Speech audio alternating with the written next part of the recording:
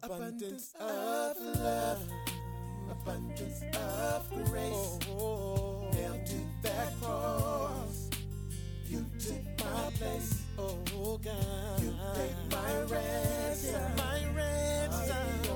Your love, you gave us abundant life. Abundant Life Christian Fellowship Church. Loving God, loving people. Now, here's Pastor Scott. In Exodus 12:12, listen to what the word says. On that night, I will pass through the land of Egypt and strike down every firstborn son and firstborn male animal in the land of Egypt. I will execute judgment against all the gods of Egypt, for I am the Lord. But the blood on your doorposts will serve as a sign marking the houses where you are staying. When I see the blood, I will pass over you. This plague of death will not touch you when I strike the land of Egypt. I want to preach to you this morning from a sermon titled, God Will Pass Over You. One person. Hallelujah. Pray with me. God, thank you for your word. God, I thank you for each person that's come out today. Father, I pray you strengthen my voice, anoint my mouth and my mind, God, to say things that would be sound doctrine. Lord, we gather in your name to give you glory, and we ask now that you teach us from your word by your Spirit. In Jesus' name, amen. God will pass over you. I want to talk to you today about the Passover. I want to talk to you about how the Passover in the Old Testament ties into Jesus dying for us in the New Testament. This title could have been a little different. It probably should have said, God might pass over you. Because some people God will pass over and other people God won't pass over. But I want to give you some context. We're jumping into chapter 12. I want to read a couple verses out of chapter 5 so we can set the context and get into the teaching. In Exodus 5:1, the Bible says, after this presentation to Israel's leaders, Moses and Aaron went and spoke to Pharaoh. God told Moses and Aaron, this is what you got to do. You got to take all my people and go out into the wilderness for 3 days and worship me. He told Moses and Aaron that, and then he told them to tell it to Pharaoh. They told him, this is what the Lord, the God of Israel, says. Let my people go so they may hold a festival in my honor in the wilderness. Verse 2, is that so? Retorted Pharaoh. Now, think about this.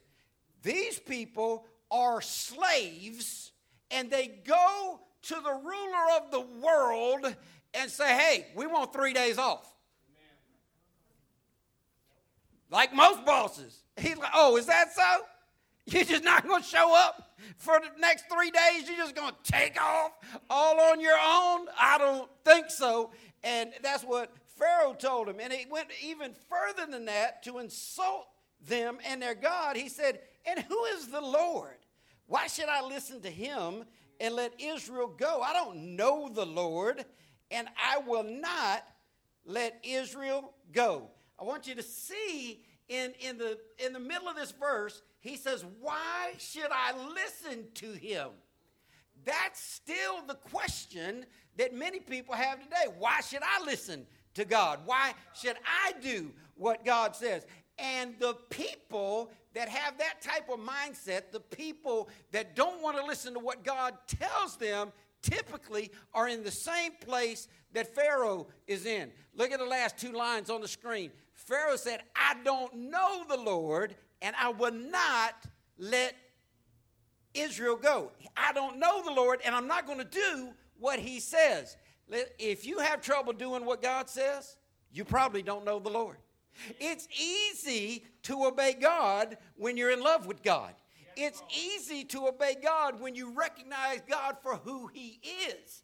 It's easy to obey God when you get real salvation. The problem is too many people are claiming salvation but not obeying God, and they know something's wrong in here. Pharaoh didn't know God, and he said, I'm not going to do what you say God said. In verse 3, but Aaron and Moses persisted. Persisted. That could be a whole message all by itself. When God says to do something, when God commands us what to do, you need to be persistent in doing what God says. I've met people that told me, Pastor Scott, I tried reading the Bible. I didn't get anything out of it. Well, you need to persist in your Bible reading.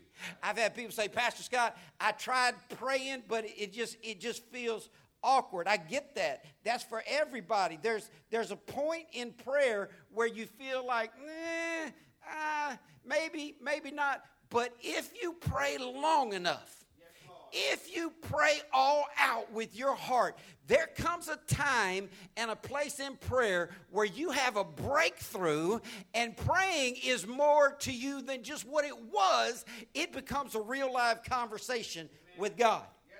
You can look at me and tell I don't do any running. I did all my running in the Army.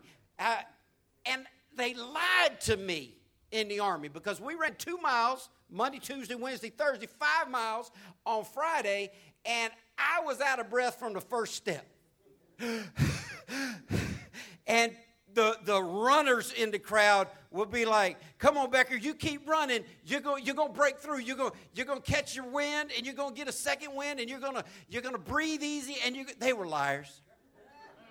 Straight liars. I ran for years, never had any kind of breakthrough, was out of breath from first step to the last step. That runner's high is a lie. That's too much marijuana, and that's weed high. Ain't no breakthrough in running. That's just exhausting. But there is a breakthrough in praying. And if you haven't had it, you need to get it. Because there's nothing like having a real conversation with God. But you have to be persistent. Aaron and Moses persisted. The God of Hebrews met with us, they declared. That didn't mean anything to Pharaoh. And it doesn't mean anything to some people in this room. It doesn't mean anything to a lot of people in our community. You might have people that live in your home.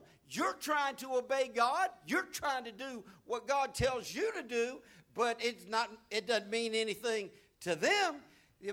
He said, let us take a 3-day journey into the wilderness so we can offer sacrifices to the Lord our God. If we don't, he will kill us with a plague or with a sword. Now, this, to many people, does not sound like God. I've had a lot of people tell me, I don't believe a loving God would send somebody to hell. Well, I got good news for you. God won't send you to hell if you ask him to save you. He'll deliver you. God is giving you an option whether or not you want to go. But Moses is talking about we. In the Bible, when the Bible says we, it's typically talking to what kind of people? If it says they, it's typically talking to who? He's saying we here. He's talking about him, his brother, and all the people that are truly following God. He said, this God that we serve will kill us. Yeah. The Bible says God's the same yesterday, today, and forever.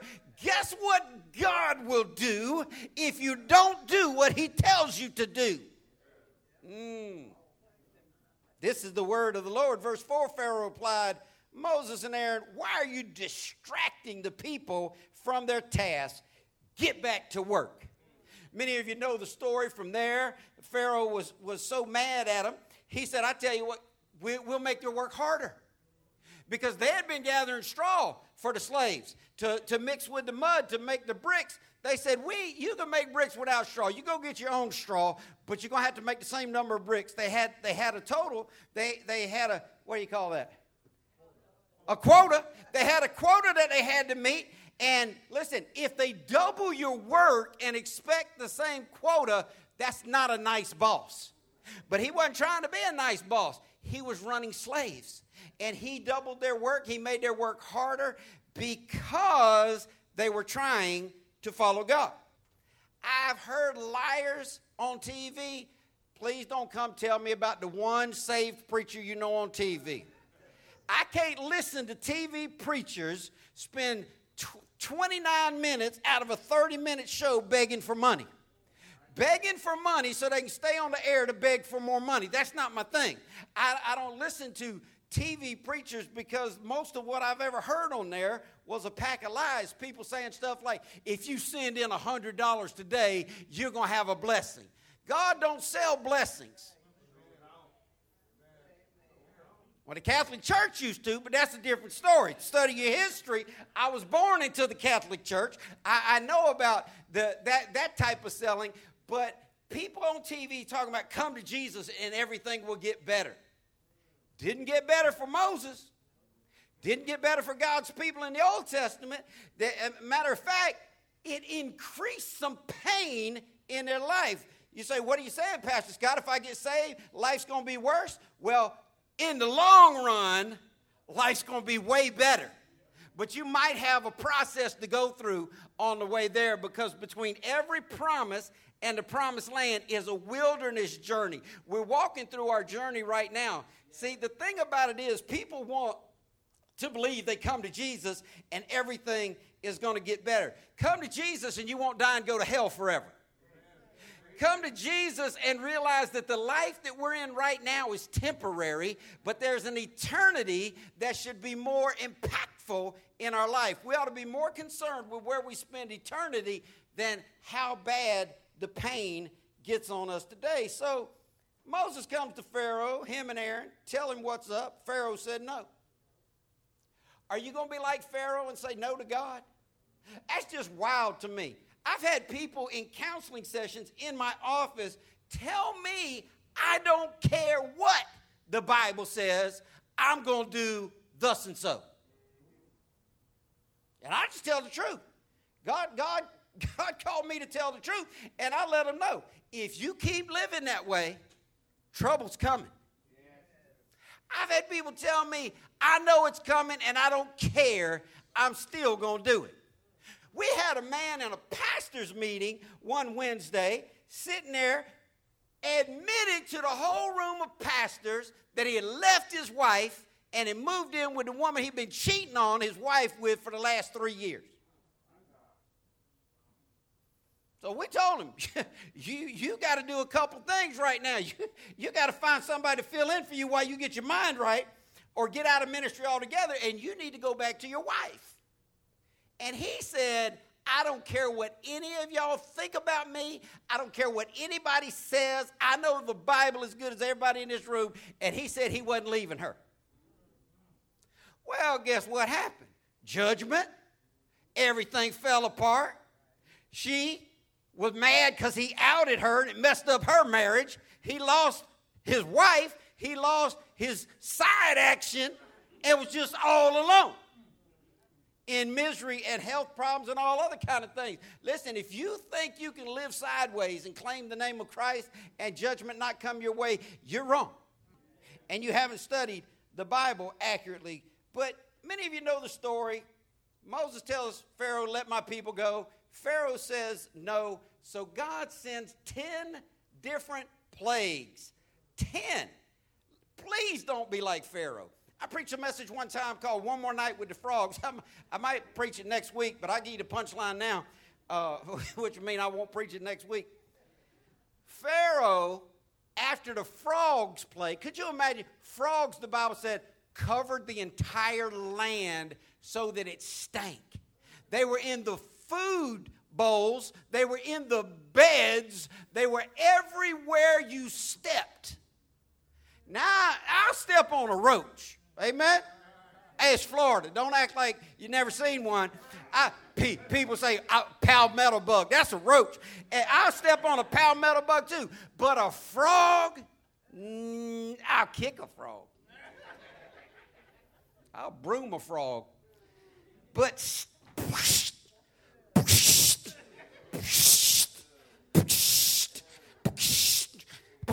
I wouldn't be wearing these foam pauses, I can tell you that. Lay down. This time of year is annoying. Well, the summertime, hopefully these frogs are getting out of their mating season. We got water behind our house, a retention pond. They call it water, so they can charge extra for the lot. But the frogs are so loud. And my bedroom window's on the back of the house, and all I can hear all night long. That's annoying enough from 50 yards away. What if they were in your bed and laying on top of you, your head? Where are you going to go? They covered the whole land, and that thing kind of got to Pharaoh. So Pharaoh said, I tell you what, Moses, I'm going to let y'all's people go. You get rid of these frogs, I'll let y'all go. Pharaoh said, fine, let us go, and the frogs will leave. Listen to what Pharaoh said. He said, I'll let y'all go, but come back tomorrow. Not go and come back. I'll let y'all go after you come see me tomorrow. And Pharaoh willingly chose to spend one more night with the frogs. Now, why in the world would he say, I'm going to do what God says because there's a plague on me, but I'm going to wait till tomorrow? Why would he choose to spend one more night with the frogs, one more night in his bad situation, one more night in his plague? And you say, that's just crazy, Pastor. He should have did it right then and got them frogs out. Well, let me ask you this. Why are you willing to spend one more night in your mess?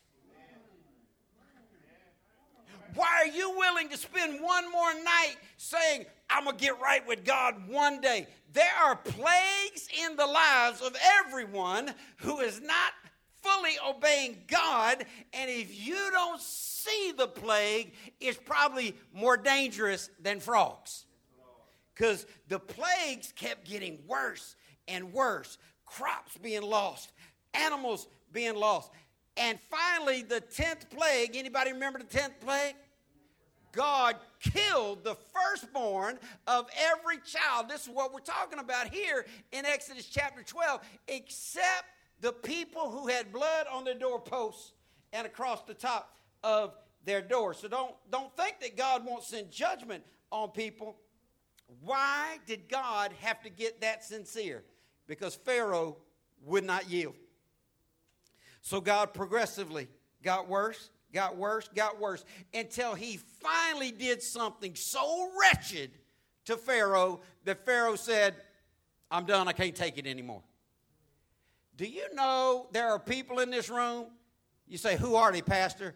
Go home and look in the mirror. You'll find them. There are people in this room that are living with plagues thinking, I ain't ready to get right with God.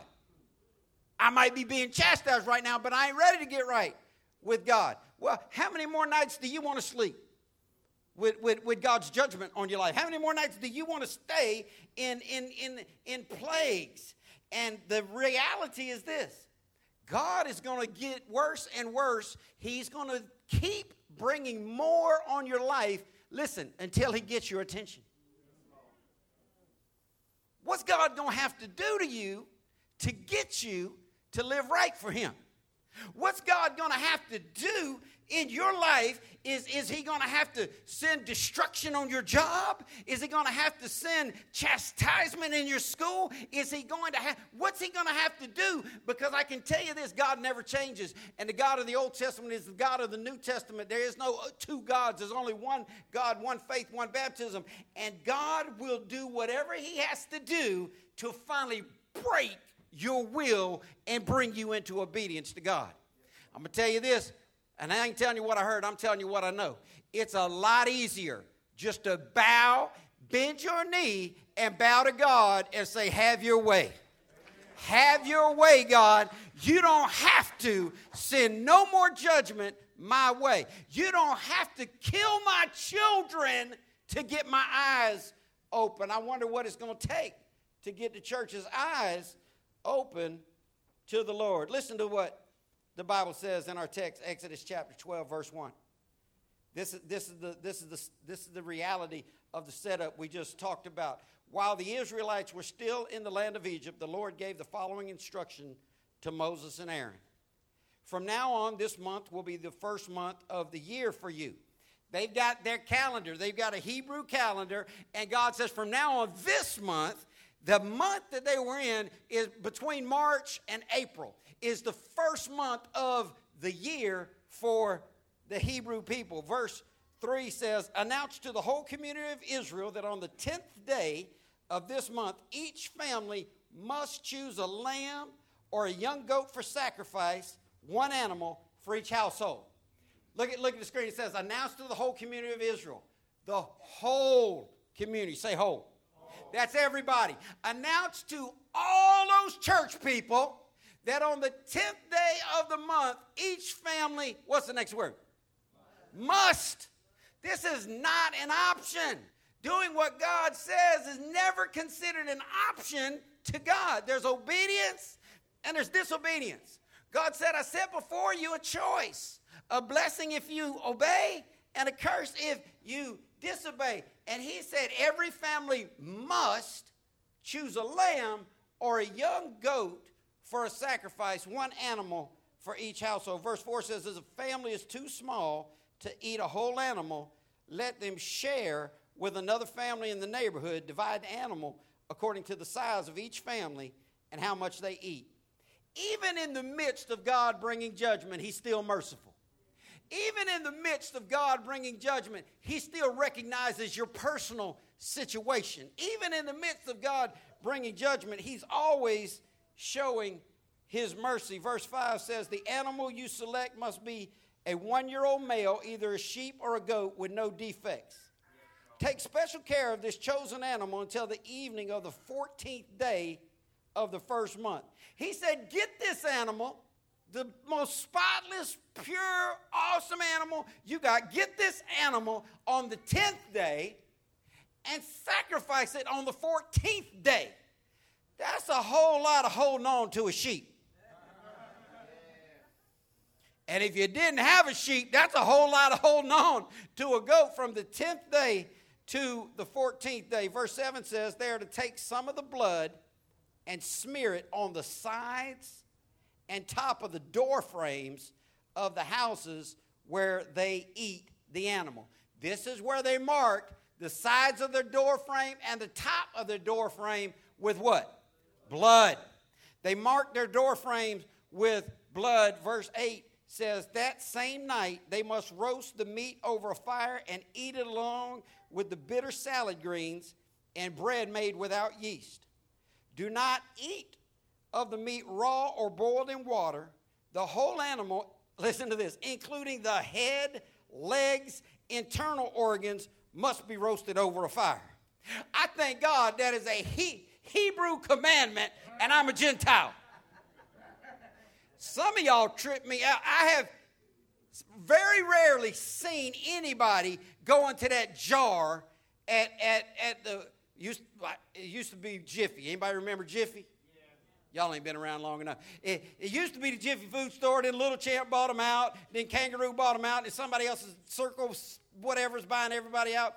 But that big jar of pickled pig's feet. Whew. You got it? You went in that jar? Oh, y'all just brave. Woo, I can't eat it. I don't eat weird stuff. I don't eat the head off a sheep. I go for a leg. You know, there's a wing in there somewhere. I'll call it chicken. And internal organs? Whoa. We're talking about chitlins now. Chitlins. Joyce, bring them on. Bring me. Listen, I'm going to tell you what. Y'all know that my family, dirt poor, cotton-picking farmers from Rayville, Louisiana. If you ever saw that show Duck Dynasty, that's in Monroe. Monroe, Louisiana is the town. When people say, I got to go into town, I'm going uptown, they're going to Monroe because there's nothing in Rayville but cotton farms. And I can tell you about, one thing I can tell you about chitlins, they stink. Whoo! He said that he agreed they stink, he said they're good. I wouldn't know because I'm not putting that stuff in my body. And I'm glad that God hadn't commanded me to eat no sheep organs. But this is what they had to do. Wasn't optional.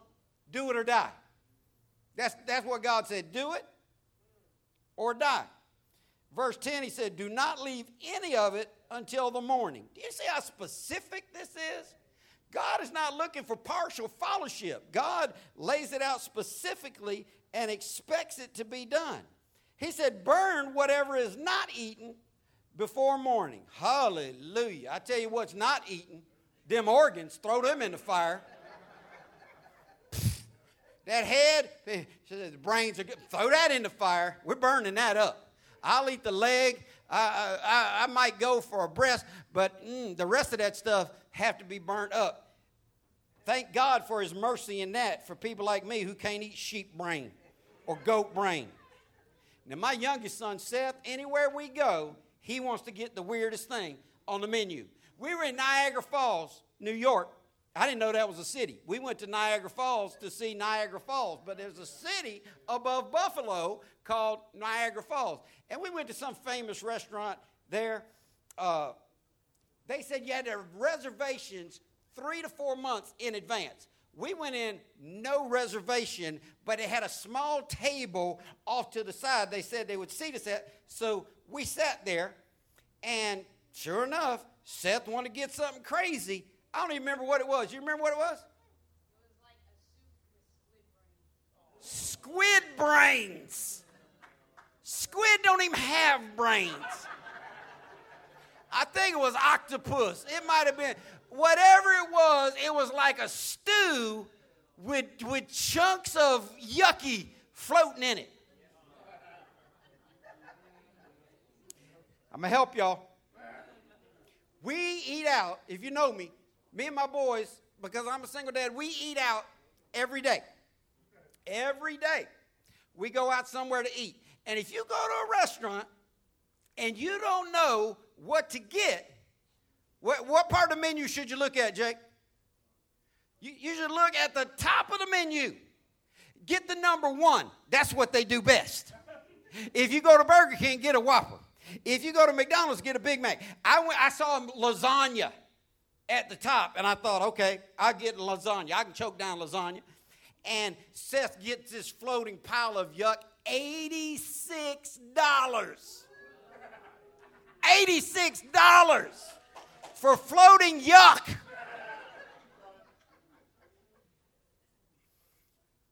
He smelled it and said, Dad, do I have to eat it? I chopped off some of my lasagna and threw it on his plate, and you know, they took my $86 anyway. We go to Clark's Fish Camp just to see the stuffed animals. Fish Camp. What do you think they got to eat? Fish. Seafood. It's on the water. Seth orders camel hump.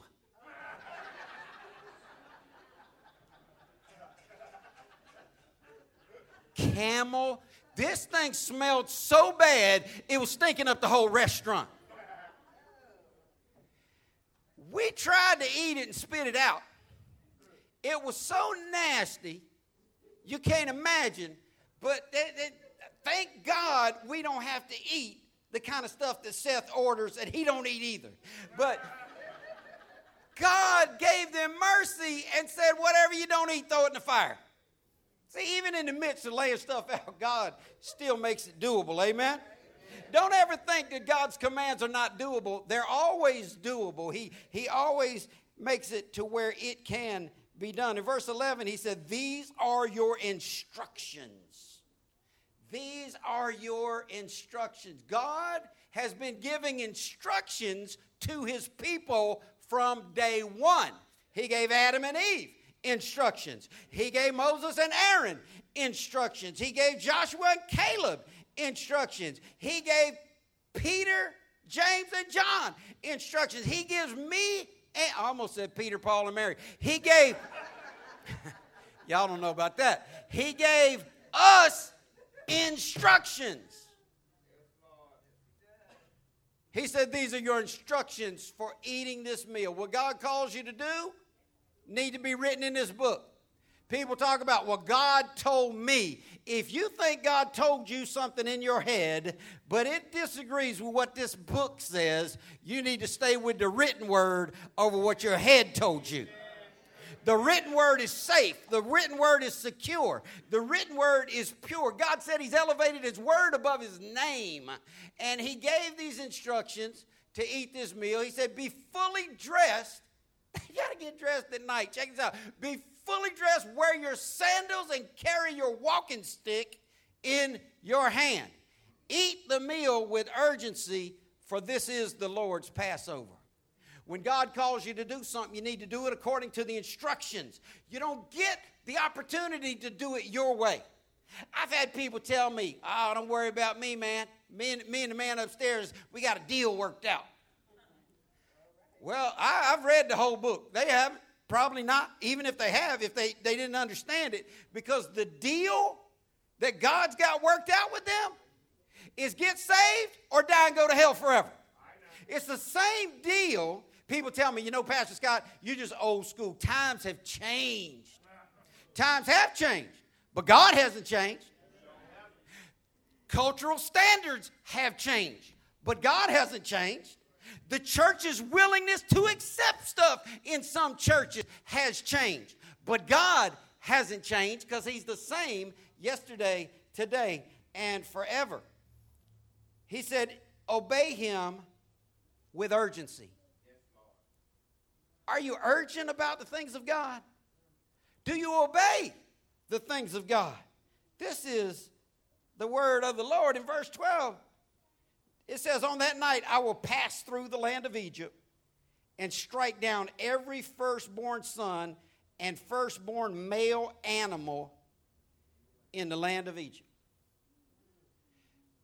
There are so many people that have created a false view of God. White people want to believe Jesus was blonde-haired and blue-eyed. That's just crazy. They're Middle East. He had tan skin at best. Black people want to believe he had an afro and a fist pick stuck in the back of his head. That's just crazy. They didn't even make fist picks 2,000 years ago. And he wasn't African. He was Jewish. Don't try to make God something that he's not just to suit you. This has been a problem from day one. People want God to be the God they want him to be. And people have told me, I don't believe in a hell. I believe in God, but I don't believe in a hell. Well, the only way you can know anything about God is through the Bible. And the God of the Bible talks about hell. And it's heaven and it's hell. And he said, I will kill every firstborn son and every firstborn male animal in the land of Egypt. I will execute judgment against all the gods of Egypt, for I am the Lord. If you study the 10 plagues, you'll see that they directly correlate to 10 different prevalent gods of Egypt at that time. He said, I'll destroy all the gods of Egypt, for I am the Lord. If you are a Christian, if you believe in the God who is the Father of Jesus Christ, then you have the real God. Everything else is a fake God. Everything else is a false God. The real God says, I'm going to destroy all the, little g gods of Egypt. There's a lot of little g gods still in the land today. We make gods out of things that are not gods. You say, well, what do you mean, Pastor? A God is something that you hold in high esteem, that you give your time, your money, and your energy to. You say, well, what type of gods are they? Fashion, shopping. I didn't even know. It was just a couple of years ago. Some of y'all remember I came in and confessed. I now know what a BOGO is. I didn't even know what BOGO was until a couple of years ago. The fashion people know what BOGO means. Anybody not know what BOGO means? That's all right. That's buy one, get one. Listen, how high must they jack up the prices to give you one just because you bought one? I'm on Jose Banks' mailing list. I get these flyers in my mail for these people that make overpriced clothing, and every other month they'll have a sale. Buy one suit, get 3 free. Well, how would you feel if you bought one last month and didn't get nothing but the suit? They jack up the prices. They make it hard on you. But people are a slave. Many people make fashion their God. Many people make sports their God. If you don't believe me, go to a University of Florida football game. Or if you can't make it to the top of the crop, go to a Florida State game. Or if you can't make it to the Florida State game, sink on down to a Bulldog game. And if that just don't do it for you, because you got to get all crazed up, go to the U and catch a game at the U. And here's what you'll see. People worshiping football. You say, well, how can you tell they're worshiping? They're giving their time to it, they're giving their money to it, and they're giving their praise to it. The Hebrew word for praise, the most prevalent Hebrew word for praise in the Old Testament is a Hebrew word hallel, which means to celebrate something with massive enthusiasm. If you look at the Hebrew dictionary, it says to rant and rave in celebration. We don't see that a lot in church, but you see it a lot at a football game. You don't even have to go to a college football game or a pro football game. You can go to a Pop Warner football game. You can go watch 9-year-olds. One of them scoring, whoa, whoa, yeah, yeah. What you all fired up for? They don't even keep track of winners and losers in this league. That celebration is there because the deep love is there for what they've got going on. God said, I'm going to execute judgment against all the gods of Egypt. Many people have made money their God. We live in a world. I had to walk through the mall yesterday. I hate Orange Park Mall. But Seth needed a pair of jeans. He had outgrown his last pair. And so go to the mall to get a pair of emergency jeans.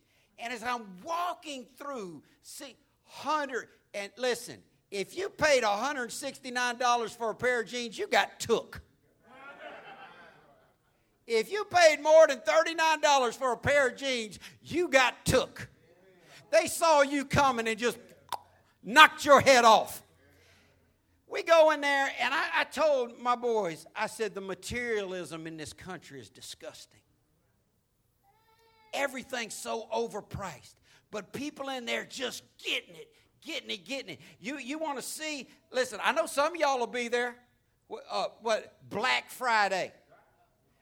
Is the day after Thanksgiving? Lining up at 1 and 2 o'clock in the morning. They opening up their doors at 5 a.m. People trampling it. Listen, you don't need a VCR. They don't even make cassette tapes no more.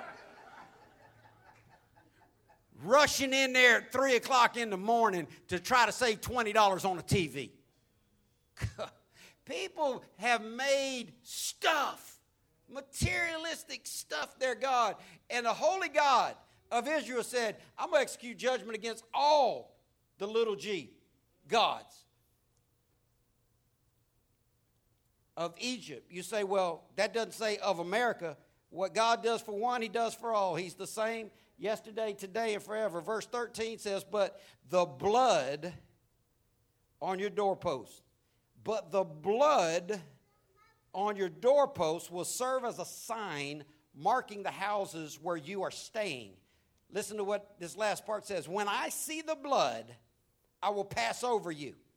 This plague of death will not touch you when I strike the land of Egypt. He said, when I see the blood, I'll pass over you.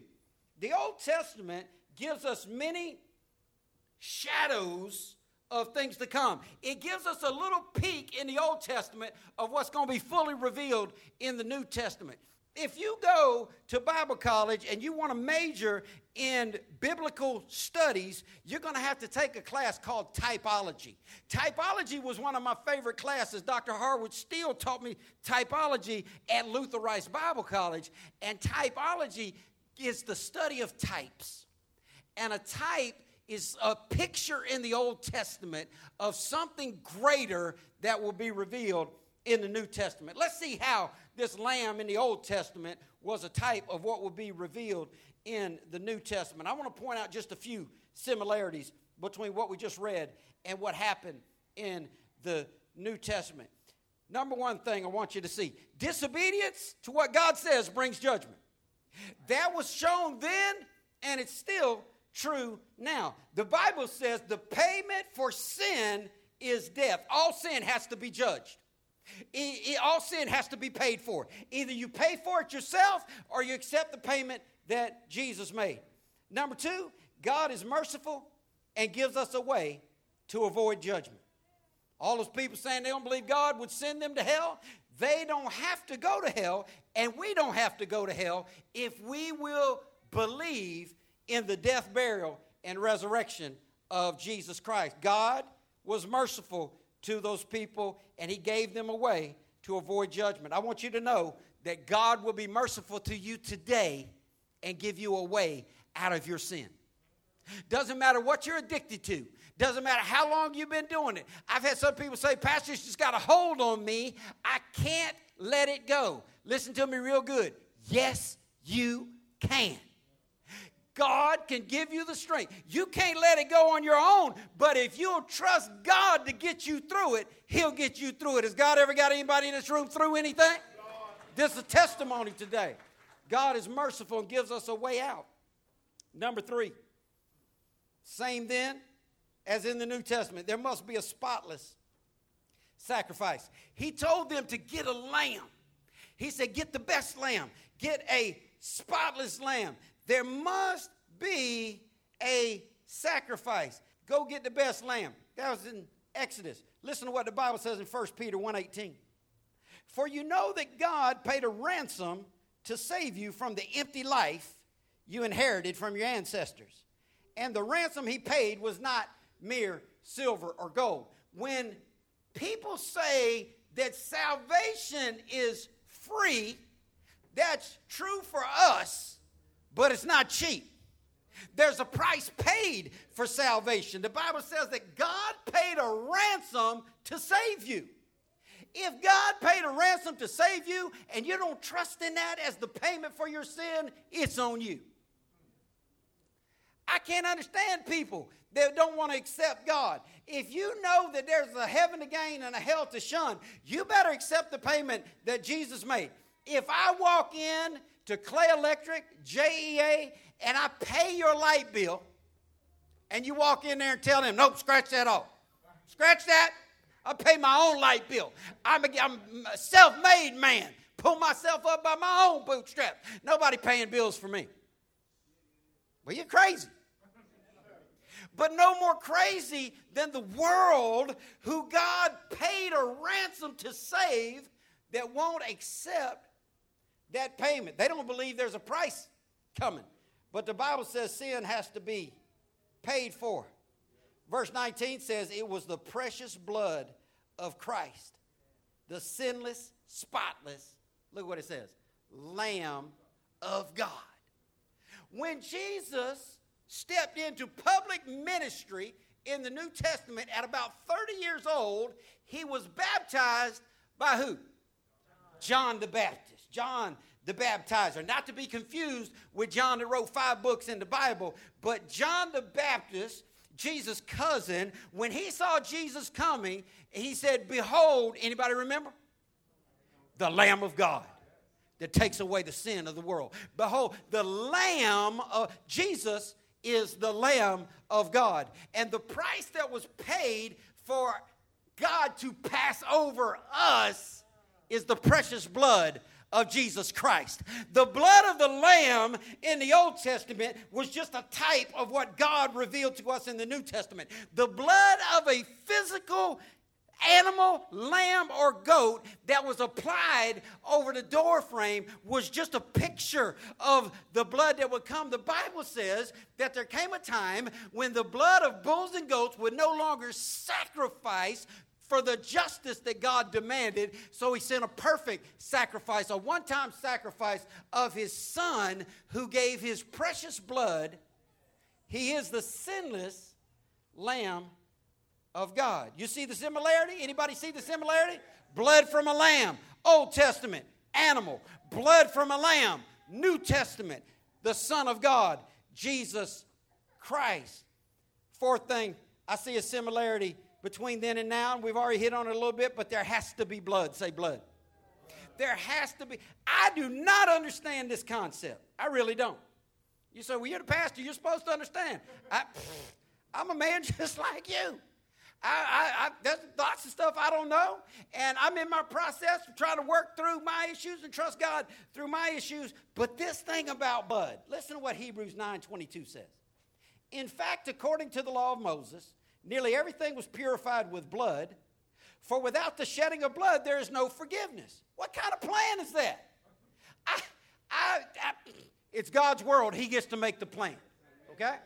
If you don't like God's plan, create a world, die for the sins of your people. Well, you can't do that. That's silly. It's what the Mormon church believes, but that's a different subject for a different time. My father was a priest in the Mormon church. They believe some wild stuff. But this blood thing, you know, I don't get how God made this plan, but I know that's his plan. And always, whenever there was sin, God would offer forgiveness, but it only comes through blood. The Bible says without the shedding of blood, there is no forgiveness.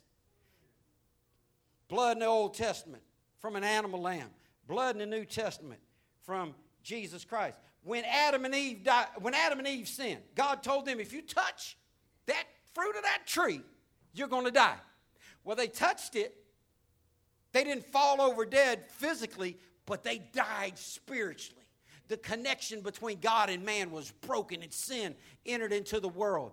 And without the shedding of blood, there can't be any forgiveness. If you read the story in Genesis, you'll find out that Adam was hiding from God. Why was Adam hiding from God? Because he said he was what? Naked. Naked. He was butt naked. He had on no clothes. What a paradise. This man and his woman walking around butt naked in the cool of the garden, got everything, and then God said, don't touch that one thing. You know how people are. Go ahead and leave out 5 things on your counter and tell one of your children, hey, don't touch that right there. Do not come back crumbs all over their face. Did you eat that? No. God comes to find them. They're hiding from God because they sinned. God says no shedding of blood, no forgiveness. What did God do for their nakedness? The Bible says he clothed them with the skin of animals. Well, guess how you get the skin off an animal? You got to cut it off. When you cut it off, there's blood. From Adam and Eve to the end of time, without the shedding of blood, there is no forgiveness. God's plan, it's a blood thing. Number 5. Get this and we're done. You must apply the blood and make it personal. Amen. You must apply the blood and make it personal. God sent 10 plagues. The people of Israel were exempt from the first 9. Didn't touch them. And they didn't have to do anything. I've told you before that there's 2 types of promises in the Bible. Conditional promises and unconditional promises. Unconditional promises are just good without doing anything. You don't have to do anything to get it. The first 9 plagues, God protected Israel unconditionally. They didn't have to do anything to avoid the judgment of the first 9 plagues, but the 10th plague was different. The 10th plague was the final stroke, and that required personal application. In the Old Testament, they had to do something with the blood, or they were going to have judgment and death. Today, October 1st, 2017, we have to personally apply the blood to our life to avoid judgment and death. Is anybody following me? Amen. Moses didn't do it for him. People want God. God didn't do it for him. Moses didn't do it for him. Aaron didn't do it for him. People want somebody else. I had people say, when I asked them, are you a Christian? Oh, I'm a Christian. My daddy laid the cornerstone on the big church downtown. What's that got to do with you being a Christian?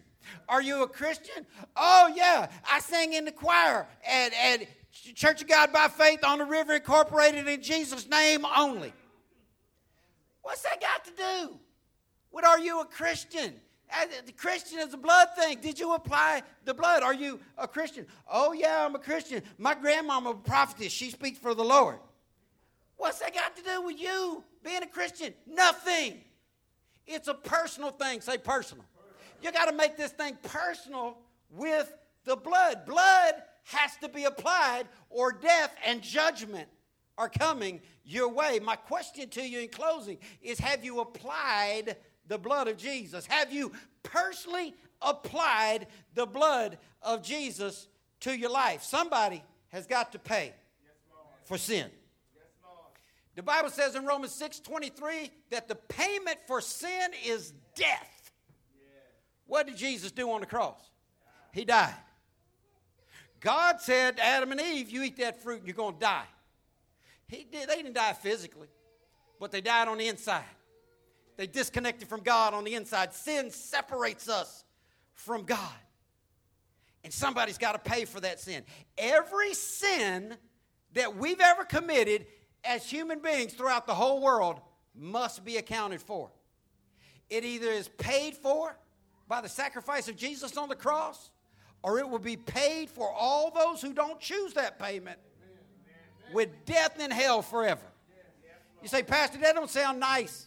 That don't sound warm and fuzzy. The truth's the truth anyhow.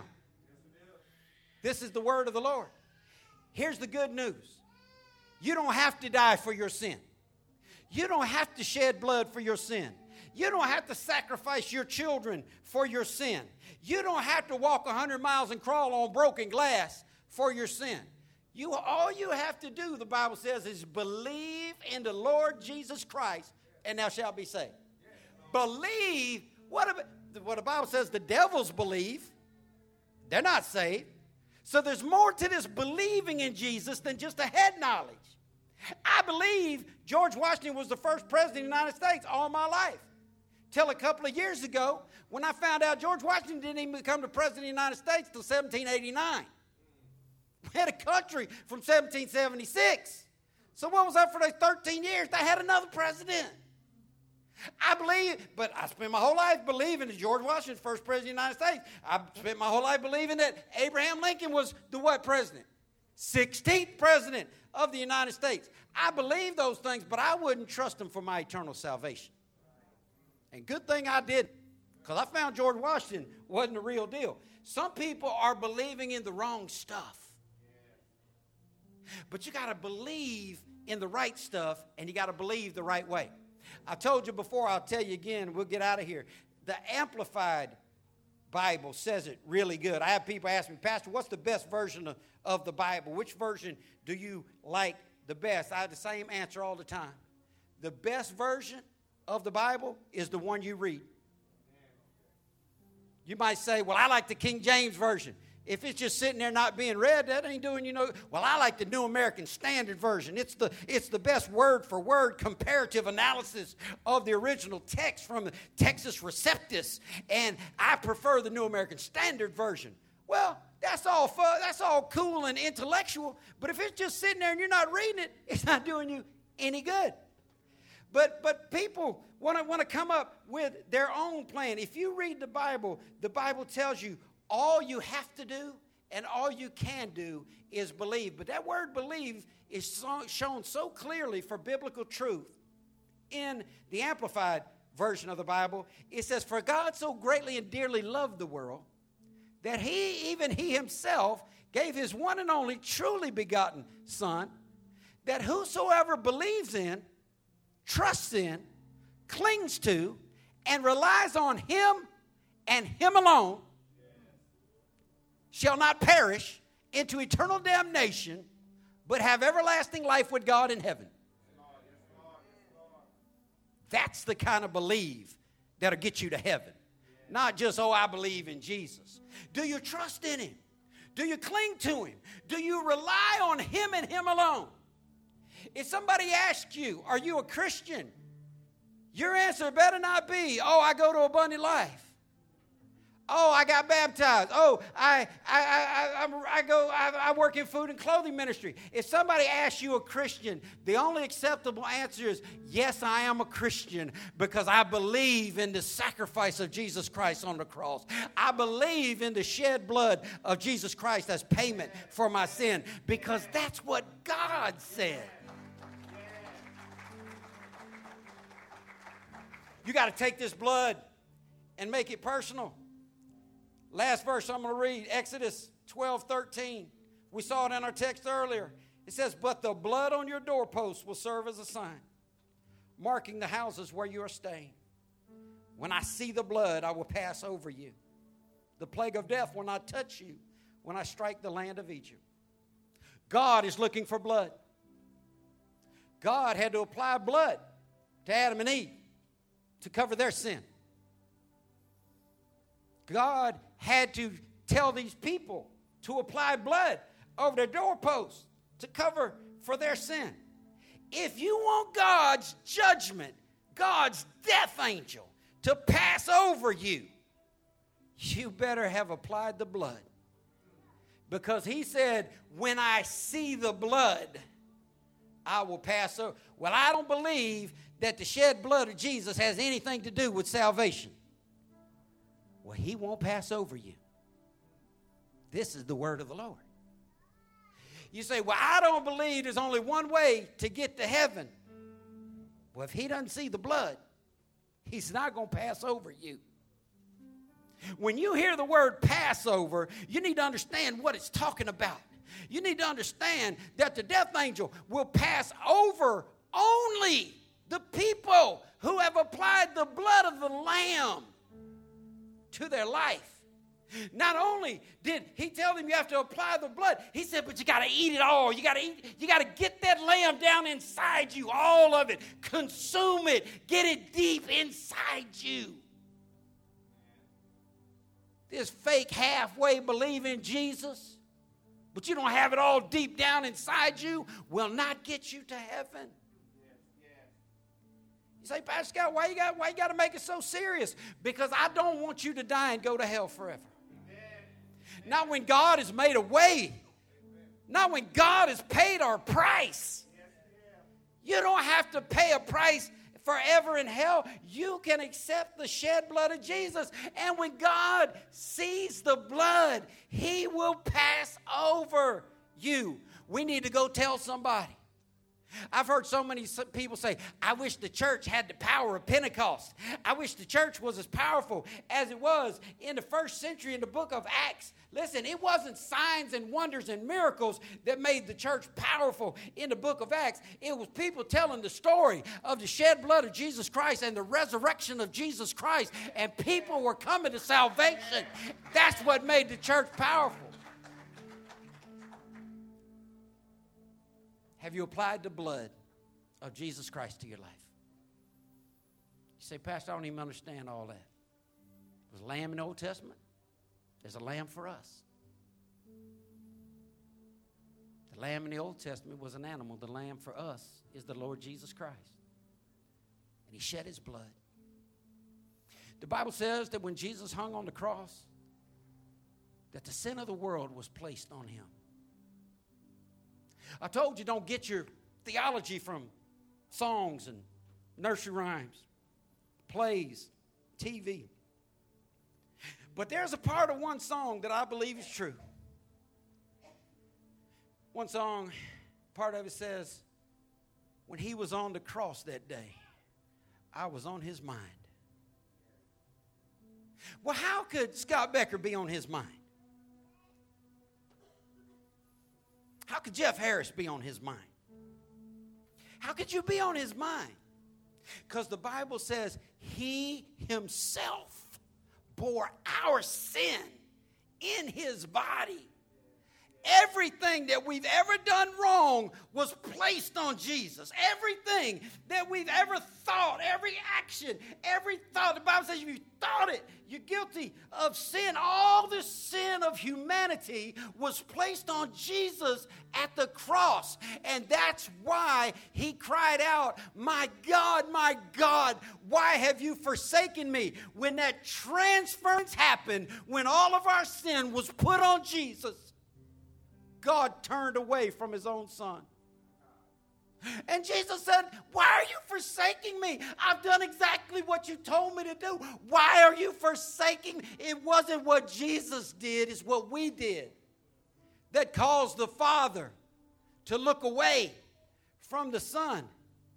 People talk about the pain that Jesus went through, the nails in his hand, the nails in his feet, surely painful, having to pull himself up to get air so his lungs could expand was surely painful. Being pierced in his side was painful. Being spit on, the beard pulled out of his face was painful. The crown of thorns, 2 to 3 inch large thorns smashed down into his head, piercing into his brain was pain. All these things were painful. The scourging that he went through before they put him on the cross, where they beat him with a cat of 9 tails so severely, the Bible says you couldn't recognize if he was a man or a woman because his bowels, his guts hung down lower than his groin. He was ripped apart. It was painful. But I believe the greatest pain that Jesus suffered on the cross was that moment when our sin was put on him, and he had been clean and spotless and pure and holy his whole life, and he became dirty. He became sinful. The Bible says he that knew no sin became sin for us, that we might be made right with God. He takes our sin and he gives us his righteousness. He takes our sin and he replaces it with his righteousness. We put our sin on him, he puts his righteousness on us. That's how the Bible says you get saved. So how do you apply this blood? The Bible says in John 1:12 that as many as received him, to them gave he power to become the children of God. You have to become a child of God. You have to receive power from God to become a child of God. You have to believe in the shed blood of Jesus Christ on the cross of Calvary as the only payment for sin. And you have to be willing to say, I will apply that blood to my life and I will consume everything about Jesus. Yes, Lord. And God says his judgment will pass over you. The word salvation in the Greek is the same word for deliverance. Whether you need salvation for eternal life, or whether you need deliverance from an addiction or a habit or a person, salvation and deliverance come the same way. Apply the blood. Apply the blood of Jesus. Believe in the Lord Jesus Christ and thou shalt be saved, is what the Bible says. That word saved also means delivered. Believe in the Lord Jesus Christ and you will be delivered. I wish we had the time. I wish people were willing to take the time and we could go one by one, row by row, and say, what do you need to be delivered from? What do you need God to step in and do in your life? Well, the answer would be the same for everybody. Apply the blood. Things not going the way you want them to go? Life being difficult on you? Apply the blood. Things not where you want them to be in your life? Apply the blood. Believe in the Lord Jesus Christ and you will be saved. It's amazing that God said, when I see the blood, I'll pass over you. He didn't say, when I see good people, I'll pass over them. He didn't say, when I see people who give tithes and offerings, I'll pass over them. He didn't say, when people memorize enough of the Bible, I'll pass over. He said, when I see the blood. Check. Good to go. When God looks at you, does he see your sin? Or have you applied the blood from the top to the bottom? On both sides, all around, deep on the inside of you, have you consumed the Lord Jesus Christ? I hope you have. I'm not going to have a public invitation and call you down here and shake your hand and hug your neck. You don't have to pray a prayer with a preacher to get saved.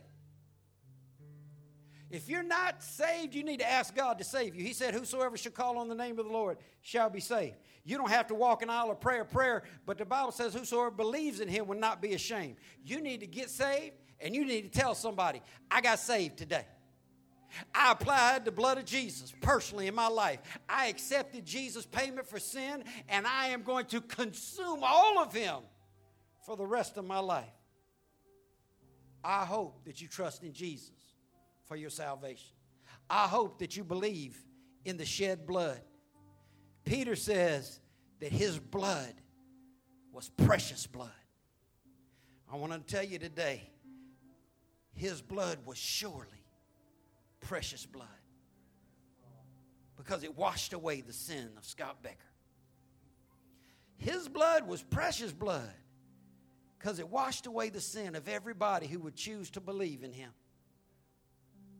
You need to ask him to apply the blood to your sin so that judgment will pass over you. Pray with me. God, thank you for giving us a way out. Thank you for providing us with a spotless lamb. Thank you that we didn't have to go out and keep the lamb from the 10th day to the 14th day. Thank you, God, that we didn't have to slaughter the lamb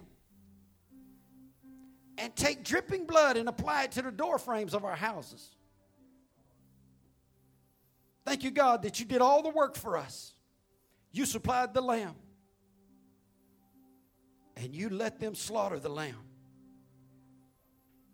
And you let the blood of your son run down his head, off his hands and his feet, from the top of his body to the bottom of his feet. As that blood ran down, the payment for sin was being made. Thank you, God, that we don't have to do something outrageous to have eternal life. Thank you, God, that we don't have to do something so hard that we would find it difficult to be saved. You told us if we just believe in you, that you'd prepare a home for us in heaven. God, I pray for every person in this room that's not truly born again. God, I pray that you would give them the faith to trust in the blood of the Lamb. I pray that you would give them the faith to believe that their sin was paid for on the cross of Calvary. God, I pray you'd save anybody in this room that's not truly a Christian. God, I pray for people who are stuck, who are in a rut spiritually, who aren't growing spiritually, who aren't consuming Jesus deep inside their body. I pray, God, for people who are addicted to substances, drugs, alcohol. God, I pray for people who are addicted to fame, fortune, to the approval of other people, to their own ego. God, I pray that you deliver your people. We believe in the blood of Jesus Christ as the only way for salvation and deliverance. And we ask you, God, to pass over us. And God, I pray you'd save more people so you can pass over more people so they don't have to face the death angel. God, I pray that you'd pass over somebody today. Thank you for passing over me. Thank you for passing over my children, not because they're my children, but because they believed in you. Thank you, God, for passing over every person that ever believed in you. I pray you grow that number in Jesus' name. Amen. Abundant life.